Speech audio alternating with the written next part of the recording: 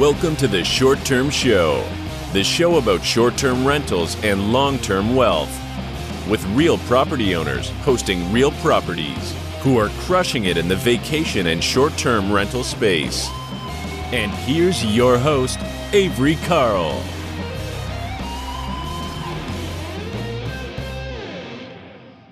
Good morning out there, all you short-term shoppers. It's Avery Carl, and I wanted to give you guys a quick reminder about something that I don't think I've done a good enough job of keeping you aware of. So I get a lot of emails from y'all every week, and I love getting emails from you. By the way, I love talking to our listeners, and a lot of them are asking for real estate agent recommendations in different markets. And what I don't think I've done a good job of is making sure that you guys are aware that the Short Term Show is actually a subsidiary of the Short Term Shop, which is the largest short-term rental specific real estate team brokered by EXP. I have to say that or I get in trouble in the country. So we have offices in 12 of the top short-term rental markets in the country, and we are here to help you purchase your first, second, third, or 10th short-term rental. And if you buy with us in any of those markets, we have a whole back-end training program where we will teach you everything you need to know about managing your short-term rental remotely. Everything from setting up your Airbnb and VRBO listings to teaching you how to use all the property management software that you'll need, all the way down to helping you source your local boots on the ground like cleaners and handymen. And we have some awesome Facebook support communities that we want you guys to be a part of, where we all share ideas and information about managing our short-term rental, which short-term rentals, which markets are the best, what we're doing next, and all of that really fun stuff. So if you want to be a part of the Short-Term Shop community, if you want to buy a house with us, we really want to help you guys. So head on over to theshorttermshop.com and click schedule a consultation. We'll see you there. If you invest in real estate or manage properties, you need banking that's truly built for your business. Many traditional banks make it difficult to sync banking information across many of the personal finance platforms that we as real estate investors use every day. This is why I recommend Relay. Relay is an online banking and money management platform that's a perfect fit for any real estate business. First, there are no account fees, no overdraft fees, and no minimum balances, which means you get to keep more money in your pocket. Relay also goes above and beyond the banking basics to help you understand precisely what you're earning, spending, and saving. You get up to 20 checking accounts to organize and allocate income for things like day-to-day expenses, investments, or taxes. And if you have multiple investment properties set up as separate business entities, that's no problem. Relay lets you open unlimited accounts and access everything from one single login. Best of all, Relay makes your bookkeeping speedy and meticulous by giving you ultra-detailed transaction data and directly syncing it back to QuickBooks Online and Xero. The ability to have so many separate bank accounts and allocation options in my user dashboard has really transformed my personal banking experience. I will never go back. It takes 10 minutes to apply for a Relay account, and you can do it online at relayfi.com/theshorttermshop. So again, for more information and to open an account, go to relayfi.com/theshorttermshop.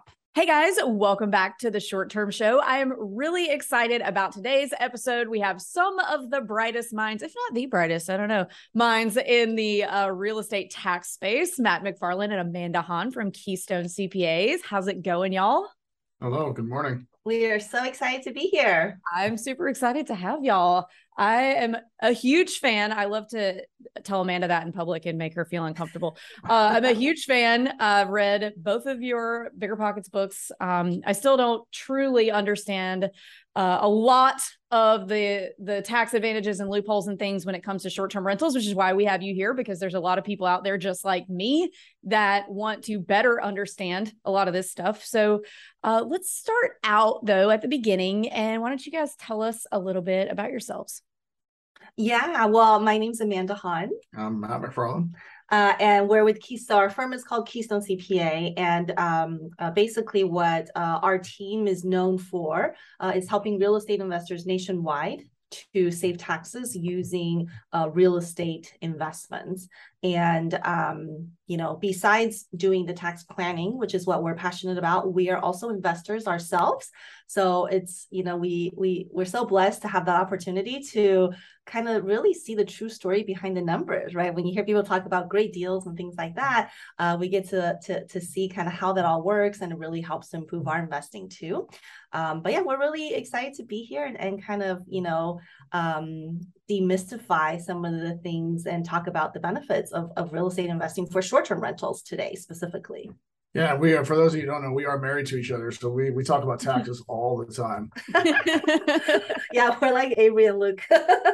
Yeah, and we've got Bigger Pockets conference coming up, and I think I heard you say on the last one that it is a tax write-off for people to come buy you a beer, right? Oh yes, of course. Or two or three. I mean, in fact, if you're going to any conference, right, any real estate conference, I mean, from the time you leave your house to the time you go back to your house, right, everything should be charged on your business credit card or your LLC credit card, because those are all tax deductible items. Good to know. All right, so let's get into the real estate side of things, the short-term rental side of things specifically. So let's start at the very beginning for people who may not have been obsessing over this for the past few years like I have. What are the tax benefits when it comes to investing in short-term rentals?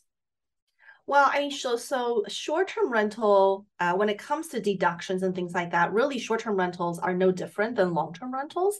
From the perspective that you can write off all of your real estate expenses. We just talked about maybe going to like a Bigger Pockets conference, but again, there's lots of different conferences or events, or, you might have even bought a great book to read that Avery wrote on short-term rental investing, right? So anything that basically you're spending money on that is helping to improve or with your current short-term rental property are all going to be tax deductible items.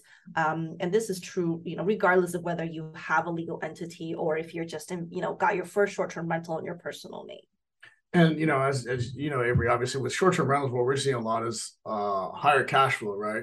That's the benefit of investing in short-term rentals. And so for tax purposes, like long-term rentals, but maybe even more important for short-term rentals is how do we find ways to offset that cash flow with tax deductions? So we've got, kind of those, making sure you're capturing all your expenses, the conferences, your meals, your auto and travel expenses. But then just like long-term rentals, we want to look at other ways to maximize deductions, like through maximizing depreciation. You can take advantage of cost segregation studies for your short-term rentals, looking for ways to offset all that positive cash flow. So, at the very least, we've got money in our pocket, but we're not paying any taxes on it. Okay, so I have so many questions. From those first 30 seconds? Yep. I always do. Every time I get Amanda on the phone, I'm like, wait a minute, explain this to me again. So first question, let's talk about cost seg and depreciation. So let's give a definition of that. First of all, what's a cost segregation study? Yeah, well, I think we'll start with depreciation first. Yeah, I mean, I think depreciation, the easiest way to look at it is kind of like we call it like a paper expense, right? When you pay for mortgage, insurance, property taxes, insurance, that's money out of your pocket. But depreciation, we call it a paper expense because the IRS gives you the ability to write off a part of your purchase price of your property over time. Now, you could have paid for that property all in cash, obviously, but as a lot of investors do, they get loans and they use leverage. And so maybe you're putting 20% down and getting a loan for 80%. So you buy a property for $300,000, your depreciation calculation starts at $300,000. Now you have to break out building versus land, obviously, but it starts at $300,000. It doesn't start at whatever your 20% down payment was. And so the IRS is giving you this paper expense every year, as if the property is wearing down, it's normal wear and tear. You get to, quote unquote, depreciate the property over time. So that's why we love from a tax perspective is that paper write-off. Yeah. But, cost segregation is basically like the next step above that. It's saying, okay, we're not going to, write off the building slowly over the next, 27 or 39 years. We want to write off as much as possible now. Because, from an investor's perspective, I want to save taxes today so I can get more cash in my pocket and I can buy more properties, right? Why wait 27 years to slowly get the tax savings. And so cost segregation is basically what the IRS allows you to do is you have like an engineer who goes and looks at the property and then breaks out the components. So it's not just, hey, I have a $500,000 building, but that building is made up of different components like specialty plumbing or drywall or, piping systems. And so for those different things, then your CPA, your tax preparer can take faster depreciation. So we might be writing off, 100% of part of that building. So that's where when you hear investors tell stories about like, oh, I made $300,000 of income last year and I paid no taxes. A lot of times they're talking about these types of strategies. And not like, hey, I actually spent $300,000 in expenses by operating my rental, which is not what you want. So you kind of hit on this, but let's pull this out a little bit further. Why would somebody choose to write off all of that depreciation up front in the first year as opposed to a little bit every year? Mm-hmm.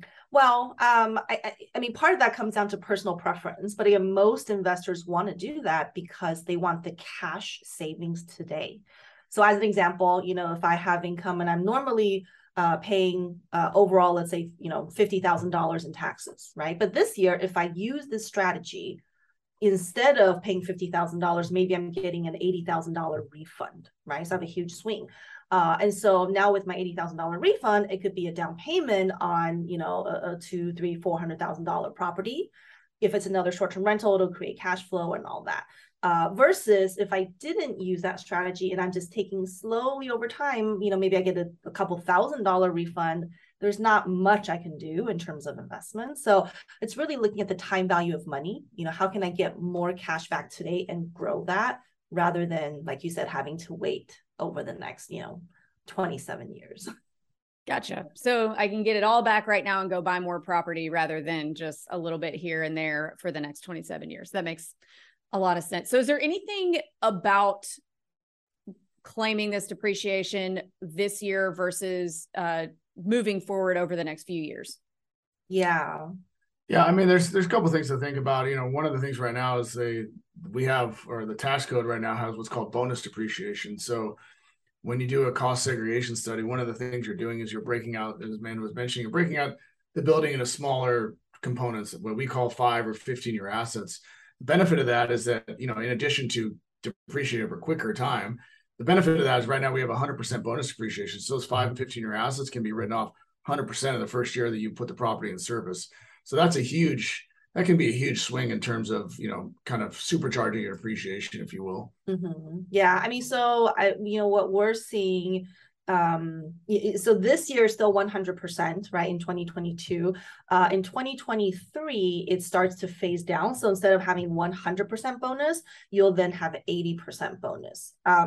Still a good amount, right? Any bonus depreciation is good, but 80% is not as good as 100%. So what we're seeing, as advisors is a lot of clients are trying to aggressively buy more real estate this year and putting it into service before the end of the year, because then they'll get to take advantage of that 100%, right? So same property, if I close this year and it's in service, I get 100% bonus. If I wait to place it in service, 2023 or beyond, then in 2023, you're using 80%. So, a somewhat significant difference.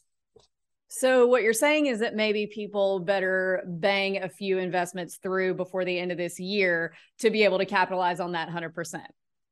Yeah. I mean, of course, you still have to make sure it's the right property and, it kind of meets your investment criteria. But yes, we have a lot of, it's got to be put in service, obviously. But yeah, we're having a lot of people who are just aggressively buying real estate. I mean, besides the tax benefit, right, with inflation and, just people are wanting to put more money in hard assets like that. So that's where we're still seeing a lot of people, aggressively acquiring for the rest of this year. I probably need to get on that. I'm tired. I am tired, but I need to, we probably need to buy a few more things before the end of the year ourselves.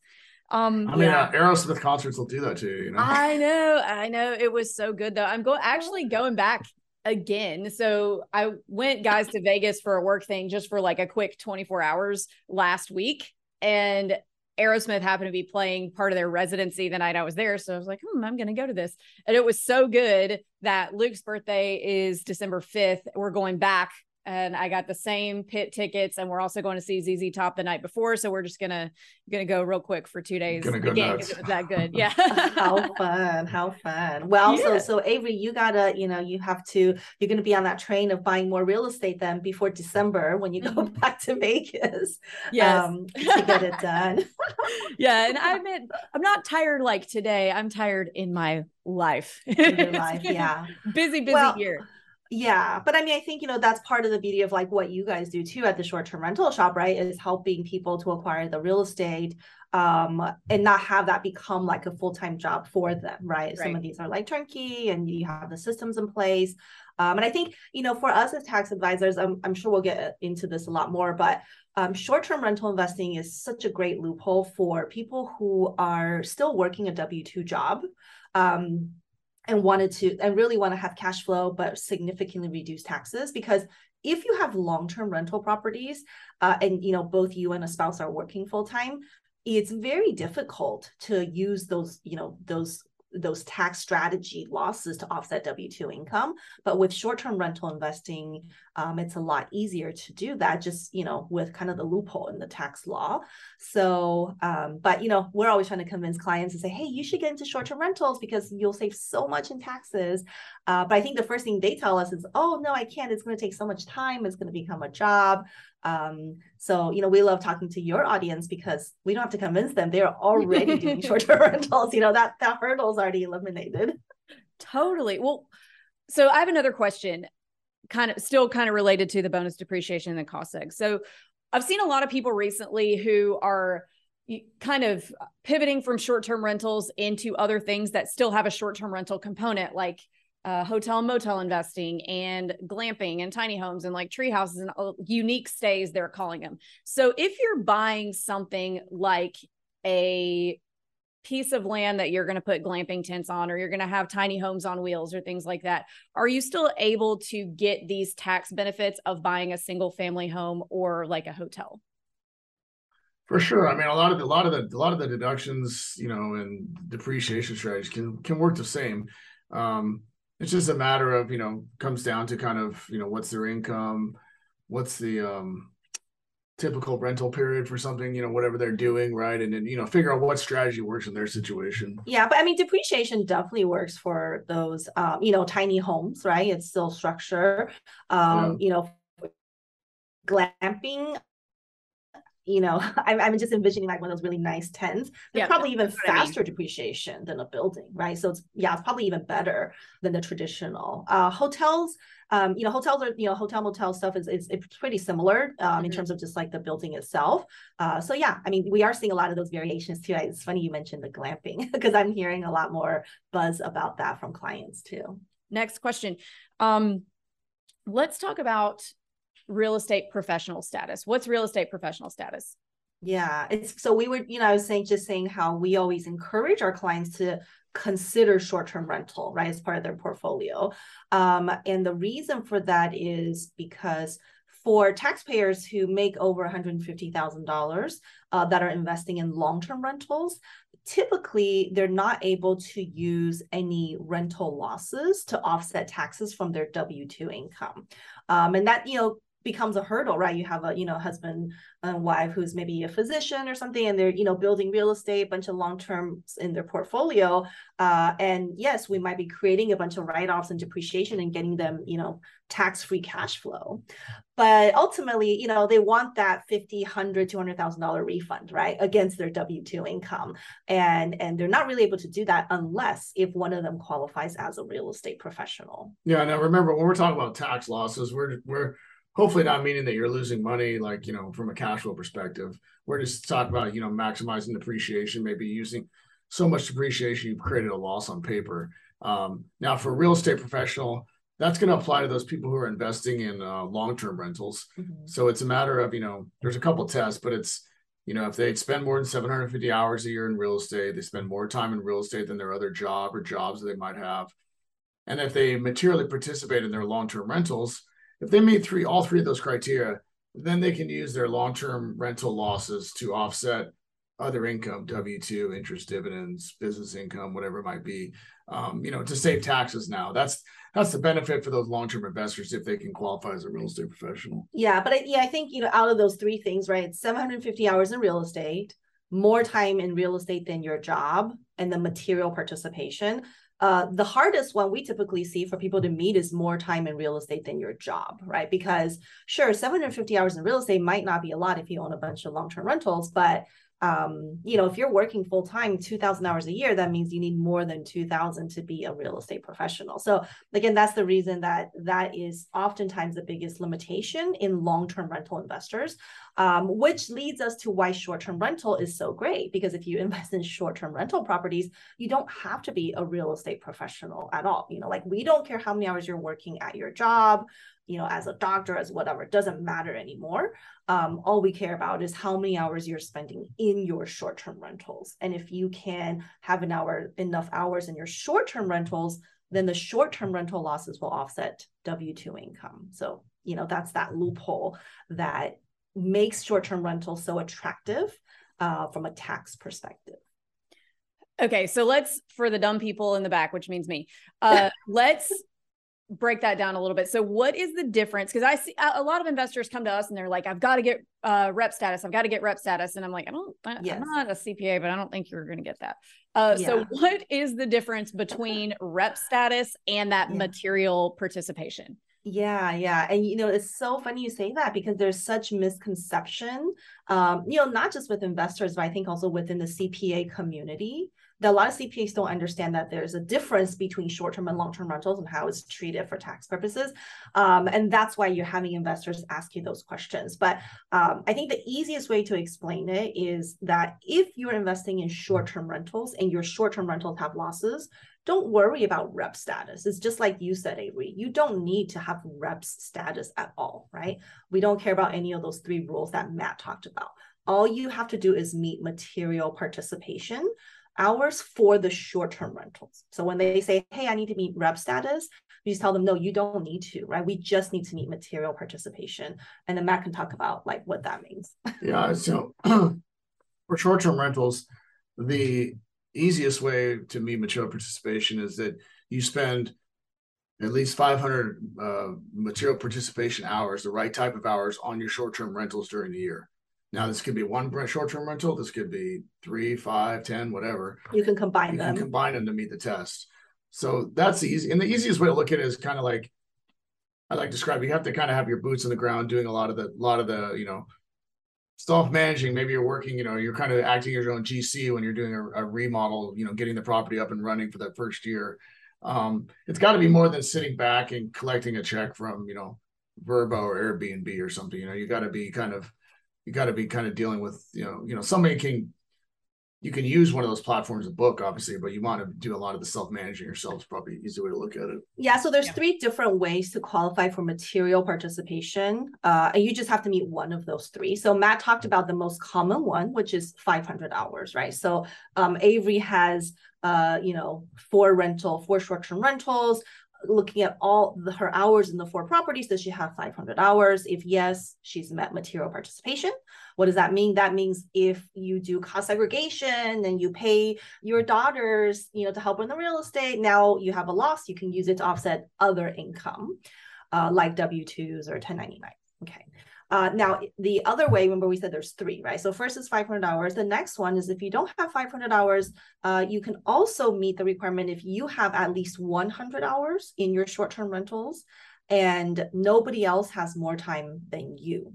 So in that example, it's like, okay, Avery spent maybe 200 hours or 250 hours in all her short-term rentals. And then you look at who else is spending time there, like your cleaning crew, right? Maybe they've only spent 100 hours and you have a gardening crew and they're only spending, 60 hours. Then you've met that other alternative, which is you have at least 100. Nobody else has more time than you. Now, obviously on that one, that first one, the 500 hours, you just have to know what your own hours are. Mm-hmm. That test, and another one she's going to mention is you have to have, if you get audited, you have to have an ability to show that, where did I get 100 hours for the cleaning crew? Where did I get 50 hours for the gardening crew? So it's a little more work on your part, right? Because you have to have an idea of what other people are spending on your property. Yeah. And then the third way to qualify is, you have any hours at all, there's no minimum, but your hours are more than everybody else combined. So in that example, let's say Avery has spent 60 hours on her short-term rental. Let's say you have one property, right? You spent 60 hours and you added up the cleaning crew, the gardeners, the manager, whatever, and combined, they had fewer hours than you. So any of those three will allow you to use short-term rental losses against W-2. And remember, we didn't mention anything about reps status or hours worked, right? Because it's not part of the conversation at all. So I have a question that I saw around this. I saw an investor post somewhere recently that their agent was showing them new construction homes. They're finished, so not pre-construction, new construction. And she did not want to buy one of those this year because the builder would have had more hours on that house because he built it than she would have. Is that, I was like, I think that might be a little ridiculous, but I'm not sure. Let me ask Amanda. So I would imagine it's once they own it, right? When the that's where, the clock starts once you own the property, not before that. I think it'll be a different story if it was kind of like she bought the land, she or he bought the land and she hired someone to build it, then yes, right? They had more hours than you. But in that scenario, if the builder is done, we have no control over what a previous owner spent, right? Whether it's a previous landlord or whoever. But yeah, it's at the time you start owning the real estate. And, now that we're kind of in the last quarter of the year, what one of the strategies is that if you close on something fairly close to year end, it might be very easy for you to meet one of those requirements, let's say the 100 hours or 50, or more than everyone else. Because what happens a lot is, let's say you close on something and you're going to be the one furnishing it, right? You're going to furnish it, you're going to get it all up and ready, and you put it into service. If you're just doing kind of the self-management for, X number of months between now and year end, and maybe a little bit into next year too, it'll be very easy for you to have more time than anybody or everybody else, right? So that is a loophole that some of our clients look at as we get closer to year end, and they're just aggressively racking up hours for their short-term rentals. Okay, so that makes sense. So like if I'm buying something like a beach property and I'm closing in December, and there's probably not going to be any rentals, but I'm going to go ahead and get it up on Airbnb and Vrbo anyway. So I've spent all the time furnishing it. I've spent however many hours getting the listing set up, but maybe we only have one stay before the end of the year. So the cleaner's only in there once. Well, that's really easy that I've spent more hours. So I did not realize it was a strategy. Okay. Right. Yeah. Well, the other thing with that too is that, especially as, get towards year end, you can almost control how long the stay is, right? So we want it to be a short-term rental. So we want it to be, 7 days or less. And so you can kind of, if it's one stay and it's 5 days, well, you obviously have a short-term rental, right? Yeah, you can clean it yourself too, if you want, right? Just for those 1 or 2 stays. Have Luke clean it. For that matter. Yeah, he would love that. Yeah, that's what happens when he doesn't show up, right, for the podcast. We give him tasks. Yep. I'll send him a text and tell him up.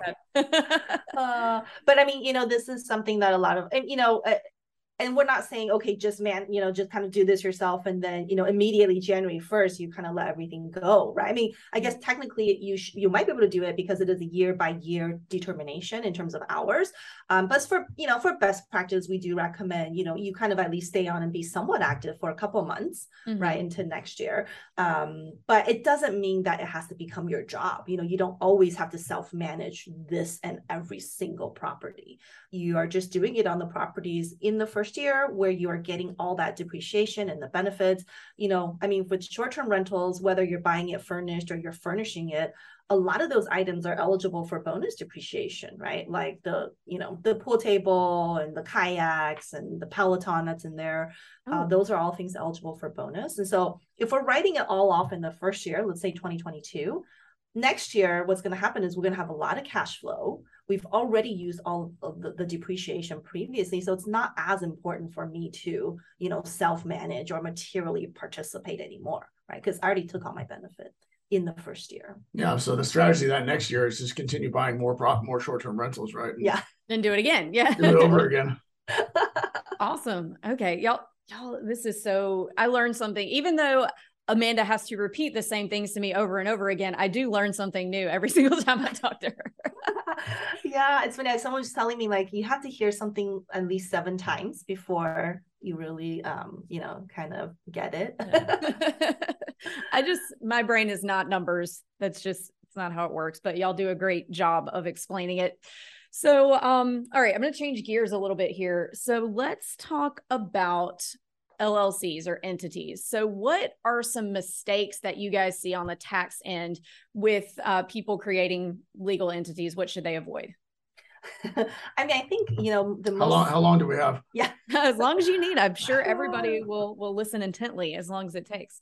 The most common mistake, I think, is, people have this assumption you have to have legal entities to take deductions, right? So, we were talking about depreciation, but, oftentimes, writing off your BPCon tickets or you're, writing off a new car that you're using for your real estate. They think they need an entity for it, but, you don't, right? If you own rental real estate, your expenses always offset the rental income for tax purposes, regardless of whether you have an entity or not. So that's the first mistake. I think the second mistake is, Avery, you and I have talked about this before offline, just maybe having too many entities and not factoring in the cost of the entity, right? So having an attorney form it, having a CPA file tax returns for it, and depending on what states you're in, there's very high state fees like California, where we are, and Tennessee, where a lot of the investors are, right? Just the franchise tax, franchise fee. So being proactive and finding out the ways to kind of get the benefits with the least number of entities, right? Which reduces your cost. I think another big mistake we see is just as a general rule, when you're looking at using entities, the one you want to avoid is, from a tax perspective, is to avoid using an S corporation to own long-term appreciating assets. So, appreciating assets could be a short-term rental, could be a long-term rental, but hard assets that you're expecting to go up in value, we don't want to own those in an S corporation. Now, you could own it in, an LLC that's a disregarded entity. You could own an LLC in a partnership for asset protection, but there can be problems from a tax perspective using S corporations to own appreciating assets. Mm-hmm. So in other words, don't ever hold title to your short-term rental in an S corporation, or C corporation, for that matter. No corporations for ownership. Now, we do have investors who are like, hey, I don't want people to, I have a cute name and maybe it's called the short-term rental shop. And that's, that's what I want people to pay me for my short-term rentals. And that's perfectly fine.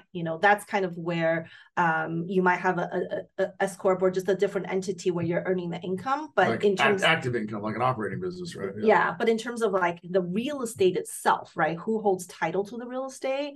It would not be in any kind of corporation, right? Generally speaking. Good to know. I did not know that.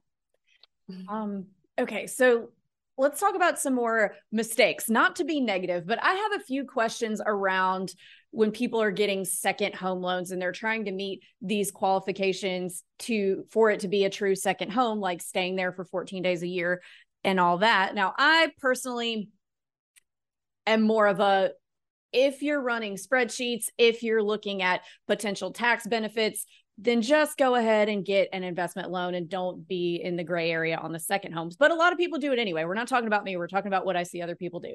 So I'm out of conventional loans anyway. Yeah, I'm out of conventional loans anyway. But what I'm trying to get at is I don't want people to get in trouble. I'm hoping that you can dispel some things here. So if somebody is getting a second home loan and then they want to do this material participation, can you really do that? Like from an audit perspective, I'm sure you can do anything you want, but you just might get in trouble later, right? So in terms of not getting in trouble on an audit, does getting a second home loan and treating it as a second home loan in the eyes of Fannie and Freddie conflict at all with this material participation and all of those benefits? Yeah, that's a great question. We see we see that all the time too in our clients. So, the easiest way I would answer it is there's two different things, right? We're talking about two different things. One is the on the loan side, the other is the tax side. From the tax perspective, the IRS wants you to report things based on the facts. And what I mean by that is if you say this is a primary home loan or a second home loan, but you have been renting it out, right? We have rental income, we have rental expenses. Then for tax purposes, you're reporting it as a rental, right? So you're taking depreciation. I mean, all that is exactly the same. The IRS is not going to say, oh, because this was a second home loan, that you don't have to pay taxes on the rental income, right? You don't have to report it.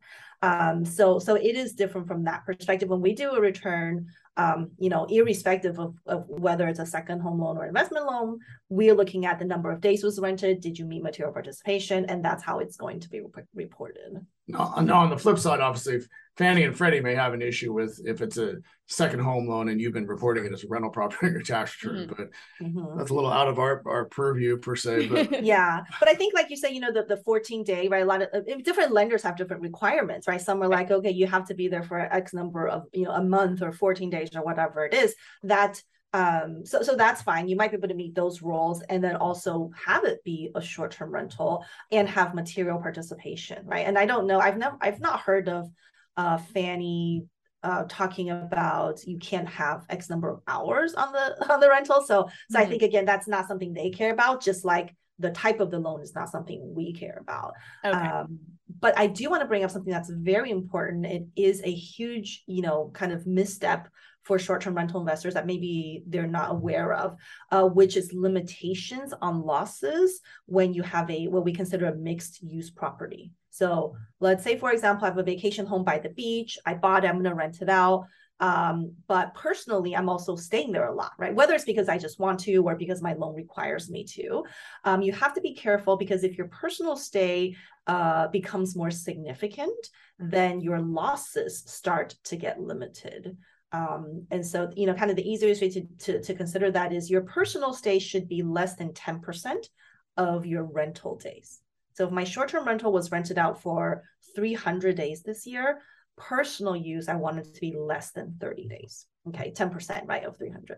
And the reason is because if personal use exceeds 10%, then it becomes a mixed use property. And so if I can still use expenses to offset the rental income, but my losses are going to become limited. So the IRS says, this is also kind of like a personal home. So you're not going to use all the losses as business losses. Meaning, like that strategy we talked about earlier, where we're using losses to offset your W-2 income, your other income. You wouldn't be able to necessarily do that with a mixed use home if your personal use was too high. And so from a planning perspective, it is something, again, because we're closer to year end, or even in the first year, I always tell clients, we do have clients who are like, oh, I bought this short-term rental. It's by the ski area. We're going to go there all the time. But I always tell people, don't use it a lot the first year, be under that 10%. You can always use it a ton in year 2 or 3 or 4 or 5, right? Because we already took all the benefit. But in the initial year, or in the year that you want to use the benefit, you want to limit personal use to less than 10%. I did not know that. That's good to know, because I know a lot of people are like, man, because buying short-term rentals, especially in vacation markets, is really fun, because you're like, oh man, you're like, I can go to this place and do this and that and hang out for X amount of time when the kids are out of school and do all this stuff. But you do have to be careful with that if you are trying to take those tax benefits. So that's a really good point that I had not thought about. Yeah. And you can, we're not saying you cannot do it, right? It's just when you want to be strategic about when you do it and what year you're doing it. So you can get the best of all worlds. You can get all the tax benefits this year, just don't use it as much this year. And then next year, doesn't matter, right? You can use it a lot as a second home or your vacation home for the summertime. Okay. Well, that's good to know. What's really interesting, Avery, because I think, this is our first time on the podcast, right? and it was funny because, I was like, Matt and I were talking like, oh, if we had a podcast, I would have you on my podcast, but we don't have one. And so that's how we started talking, because, for us, we work with investor clients on, how to use real estate to save taxes and grow wealth. And the start of our conversation was actually that we had a client who was in his mid-30s, 3 kids, medical professional. And when he came to us, he was ready to stop working, or at least stop working full time. And I just thought it was such an amazing story about, his journey. He only started investing in short-term rentals like 3 years ago. And, you know, in the Tennessee properties that he got from you guys in the short-term rental shop. And he, you know, now he has, you know, a handful of rentals. His net worth, I think, is over $5 million. He has, his cash flow is, you know, roughly equating to what he used to earn after taxes. And I just thought it was really amazing that he's, you know, that you guys help someone like that. You know, there's no experience in real estate. And just for him to have such financial independence now and, you know, to be with his girls, and, you know, at the same time, not really paying taxes on the rental properties that he has with, you know, all the strategies that we've talked about before. So, you know, Matt and I were just talking about like, wow, that's so amazing for someone at such a young age to reach financial freedom while working full time.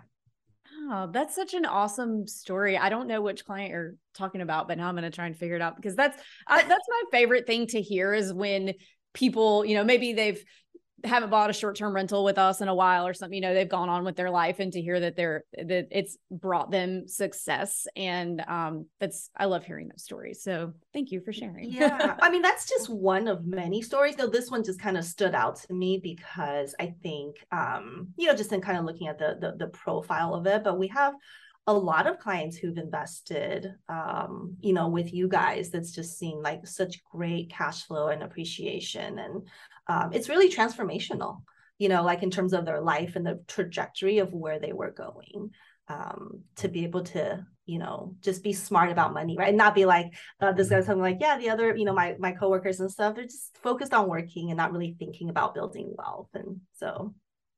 Well, we hope we can provide just enough value for like, just to be a tiny little stepstone for some people on their way to financial independence. So hopefully that's been the case for some of you out there. So I feel like this short-term rental tax thing could be an entire podcast or course in and of itself. So do you guys have anything like that coming down the pipe? You know, it's so funny because Ivory, who's our, you know, client relations coordinator, she keeps telling me, you have to have a short-term rental course. You have to do something because there's such demand for it. You know, there's people are coming to us saying, hey, I'm interested in short-term rentals only, and I don't care about real estate professional. What can I do? So yes, we just are putting together a short-term rental masterclass. It's going to be a 2-day event. We don't have two-day event. Yeah, 2-day event. And we don't have the exact dates yet. But if anyone who's interested, who are like, oh my gosh, I love these strategies, but I need to know more, right? Like, tell me more about material participation. Tell me more about how do I track my hours? How do I prove those hours? How do I maximize my depreciation? Those are the kind of things that we'll be covering. And we're going to have a lot of Q&A, because I feel like the Q&A part is where, you know, we kind of get a feel for what people's questions are. So if anyone's interested, you can check it out and join our wait list. Our website is keystonecpa.com/STR. So right now it's hidden on our website because we just put it together. So keystonecpa.com/STR, and you'll be able to see more information on that. Awesome. I'm going to go sign up. You're going to be one of the speakers. What are you talking about? I know. I'm going to have you speak about how to do it and not have it be a job. Module 2 is with Avery Carl. I would be happy to. You just tell me what you need. So thank you guys so much for coming on. We're to the last 3 questions of the show. We ask everyone. First one is, what advice would you give 20-year-old Matt and Amanda? Oh man, I'm sure you probably hear this. I mean, for me, you probably hear this all the time. I think invest earlier. Mm-hmm. You know, we started fairly early, I think in our late 20s. Yeah. In our late 20s, but you know, we have clients who are starting earlier than that, you know, like in their, you know, early 20s. So yeah, earlier, and being more comfortable and scaling a little bit faster. That's like, you know, in hindsight, that's what I would have done. Yeah, I'd say be proactive, you know, not just, you know, starting the investment, but proactive in everything you do, right? Just kind of seek out what you're wanting to do and go get it, you know. Great advice. And we do hear the getting started earlier. I mean, I think everybody says that. It's just a fact. Everybody wishes they would have started earlier. Along those same lines, what advice would you have for a new investor who's interested in just getting started today? Someone new getting started today, I think one thing I would say is being focused on what you want to do in real estate. When we work with newer investors, I have people coming saying, oh, I want to do short-term rentals, I want to do mobile homes, I want to maybe wholesale. And you really want to, at least starting out, focus in on something. What is it that you want to do? And you get really good at it, right? Like for you, Avery, you guys are like short-term rentals and you get really good, you become the expert in it. Because we all have limited time, right? And how much we can dedicate to real estate. We have jobs, we might have kids. And so you don't want to be looking at all the shiny objects, early on, try to find out what you want to do and spend the time so you can scale that particular type of asset class. I think for me, I'd say build a team. So, find different people that have different skill sets that you're not good at, because you don't need to learn how to do everything yourself. And, build that team, talk to colleagues, talk to other investors in your area, find out who they're working with that they like, and, kind of go from there. Also great advice. And last one, I want to see if y'all have the same answer or different answer for this. What is your favorite book that has impacted your mindset? Are we saying at the same time? No. Here we go. Oh man, I have so many favorite books, but my current favorite is Who Not How by Dan Sullivan. I think that's kind of along the lines of what Matt was talking about. I think as an entrepreneur and investor, I've always just like, hey, I can do it. I want to do it myself. But that book talks about finding the who's to do it for you. Like you don't have to know how to do taxes. You don't have to know how to do short-term rentals yourself, but you find people like us or Avery, and that way you leverage the skills of other people. So it's about who can help you do it, not how is Amanda going to do it herself. I think for me, I'm going to go to a numbers book, because I'm a numbers person. But if somebody's out there that wants to kind of wet the financial juices, if you will, and see what the wealth impact could be of building real estate, the one that I remember was the Complete Guide to Apartment Investing by Steve Burgess, I believe his name is. And there's so many spreadsheets on there and showing what forced appreciation can do for your wealth building of buying, rehabbing, selling, renting, all that good stuff. It was eye-opening for sure. So for the spreadsheet people. Yes. For the nerdy people. Awesome. Well, guys, thanks so much for coming. If all the listeners want to find out more about you, follow you, etc., where can they do that? Our website is the best place to find us, keystonecpa.com. So you can find, information about our upcoming short-term rental masterclass, tax masterclass. And also we have a free tax tools, that free downloadable tax tools, where actually one of our ebooks is on how to create massive tax savings through short-term rentals. So it's for free on our website. You guys can download it if you want more tax strategies. Yeah, thanks so much for having us, Harry. Yeah, thank you so much for coming.